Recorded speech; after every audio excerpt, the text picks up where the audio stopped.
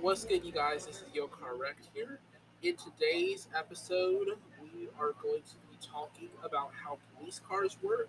I decided to deviate away from the common niche of gaming and tech and tutorials and interviews to give you guys a little bit of a rundown of how police cars work. To understand police cars, you have to get a look at the models. The models are based on the standard production of civilian cars. Um, Typically American made cars and maybe some European cars, depending on the location. In America, they're mainly American made cars, with a few exceptions. The first exception is military use of vehicles for conversion, like the MRAP and the Bearcat for police conduct during riots and or times of civil unrest. These are commonly the police vehicles that you see SWAT heavily armed police riding on the back of on the side ladders. Those are only used in extreme emergencies and declarations of emergency. Then there's number two exception. The number two exception is the supercar models. The supercar models are used in places where supercars have to be matched with supercars. And for example, LA. LA has to have supercars like the Lamborghini Aventador, Lamborghini Centenario, Gallardo, the Porsche, for a lot of common reasons. But the main reason is because basically everybody is almost rich, and the people who are rich have supercars. And if they decide to take off, if you had a standard American car, you could not catch up to them. Dubai has the same problem, except in Dubai it's a whole other level, and they commonly use the Bugatti Veyron, the Hennessy Venom, and in some cases the Porsche 918 Spider. My personal favorite is the Bugatti. All right. So now that you know the police type of models, the exceptions, now you need to understand which vehicles they use the most. Well, in North America, the Ford Crown Victoria, Chevrolet Caprice, Impala, and Dodge Charger are the most common among most departments. The Dodge Charger specifically being for the sheriff. And the state units use the Charger and Camaros. And then if you go to the local departments, they have technical terms for the cars, and they use the Ford Taurus, Ford Explorer, and Crown Vic, and some departments even have their own variants of the 2014 Dodge Charger and sometimes Caprice. There are two names that you need to be familiar with the Ford Taurus and the Ford Explorer, as these actual um, cars are not given these technical names for any random reason. They're given them because these two cars are specific for two reasons: traffic enforcement and for basic criminal justice, because they are the standard edition of all cars found in North America. And the Ford Crown Victoria. But let's not get into that one because that one's kind of old and those are usually outdated. The technical names for the Ford Taurus and the Ford Explorer are the Ford Police Interceptor Sedan for the Taurus and the Ford Police Interceptor Unit for the Explorer. Typically, you also see unmarked units among departments where there are high rates of crime in their cities. For example, Chicago has unmarked police. My hometown has unmarked police, although they're mainly used for other things, but we still have them for criminal justice and warrant enforcement as well. And there are some major cities like New York where they probably don't have as many unmarked units, but if they do have any unmarked units, they are definitely in disguise, as most unmarked units in New York are usually detectives. So those are the models for you, and that's how the models work. Now you need to understand how the speed and the radar guns and all the other tools that are used in a pursuit. So the first thing that you need to be familiar with is why they almost never run out of gas during a vehicle chase. This is because all of their cars are equipped with special boost and performance modifications inside the engine, inside the camshaft, and other various parts of the vehicle that enable there to be extreme gas efficiency, sometimes most higher than the standard civilian vehicles that we're used to seeing. In addition, you'll also notice that in sheriff cars and state trooper cars, they usually have ram bars. That's for pit maneuvers and for rolling blocks. A pit maneuver, for those that are unaware, is when a car drives up beside the speeding vehicle, a police car, and tries to knock out the back wheels to cause the vehicle to spin. A rolling block is where a vehicle that has already been pre-stationed and called in miles ahead of the pursuit basically sits on the side of the road and either uses a ramp or their own vehicle uses with the person inside the car to drive at the suspect and attempt to smash them off the road in a fit of rage and cause them to roll.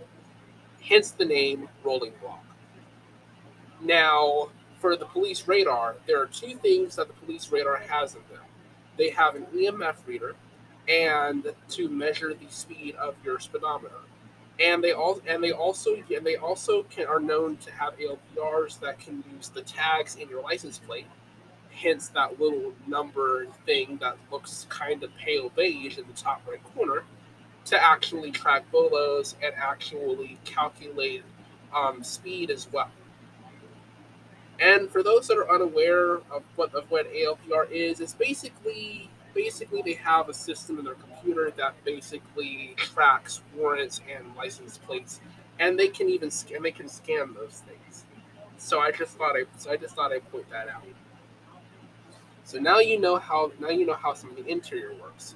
Now the favorite part, the sirens. Now they also have a quick bonus. They also have an MDT. That's basically a tough book laptop that they have their criminal justice system records on and all that other good stuff. You'll normally can sometimes see them carrying these around if they have a motorcycle or something. They look very rugged, and they're usually silver in color. The next thing you need to be familiar with is the siren. Many departments have their own version of siren. Will and Simcom Sapphire, Touchmaster TM4, Delta, a bunch of other names. There is even a version of the siren that you hear in Europe. It's actually the high-low siren that goes ding ding, which is very iconic to Europe, although you don't usually hear it until they're at an intersection. And Europe will use those in place of the hyper yell, which in America we use the hyper yell. They use the high low in Europe. So that's their version of the hyper yell. It's kind of ironic, don't you think? And then the siren they also connect to the lights. Now the lights flashing by themselves are code 2. And so with the lights being code 2, that's usually for a traffic stop or when they're stopped at a scene. And another quick fun fact to note is that they also have other types of lights within the code 2. Within code 3, they have their flashing lights. That's probably the only one that they have. And it's connected to their siren, and they have a box on the inside that they can flip to turn on the sirens and the lights. But did you know that the code 2 lights that flash by themselves without sirens, when enabled in code 2 mode, actually have other types of lights? They have steady burn traffic advisor, back flash traffic advisor, which is where the traffic advisor is flashing the back and not the front. They have full burn, which is when the entire blue or red and blue lights are lit up at the same time. Some officers even have full burn with some parts flashing, but not the whole thing. In some cases, this is particularly common with the California Highway Patrol, as their lights can go full burn in the front, based upon the light bar, and in the back, the traffic advisors still move, while the front continues to be steady and does not move at all. And so, yeah. Also, the back of the police car, because everybody wants to know about that. And also, did you know that the police cars in the back, they do not open from the inside? Actually, that's kind of common sense, because you wouldn't want your criminals to just get out and run. That would be kind of bad. So if you ended up stuck in there, which you probably would never end up stuck in there unless you did something bad, then you probably would have to have a cop actually open up the door. in order to actually let you out. And they also have, and also some have dividers in between the seats in the back, and all the cars have dividers in between the back and the front. Some cars that have canines also have roll cages and dog cages in either the back right rear or the back left rear. Some have both. So yeah, and so that is how police cars work. And yeah, also I have a challenge for you. I found this riddle online and I thought it would be very fun.